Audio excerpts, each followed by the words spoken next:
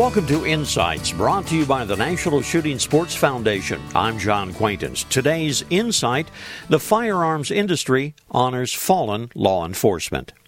The National Shooting Sports Foundation, which is the trade association for the firearms industry, honored the nation's fallen law enforcement by contributing $100,000 to the Fraternal Order of Police Foundation. You know, the close relationship between the firearms industry and law enforcement extends well beyond the purchasing of firearms, ammunition, and related products.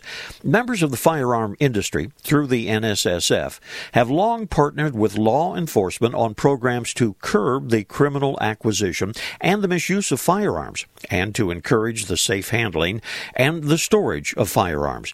These programs include Don't Lie for the Other Guy, which is the firearms industry anti-straw purchasing campaign, and Project Child Safe. That's a program which supplies police departments with firearm safety kits for distribution within their communities.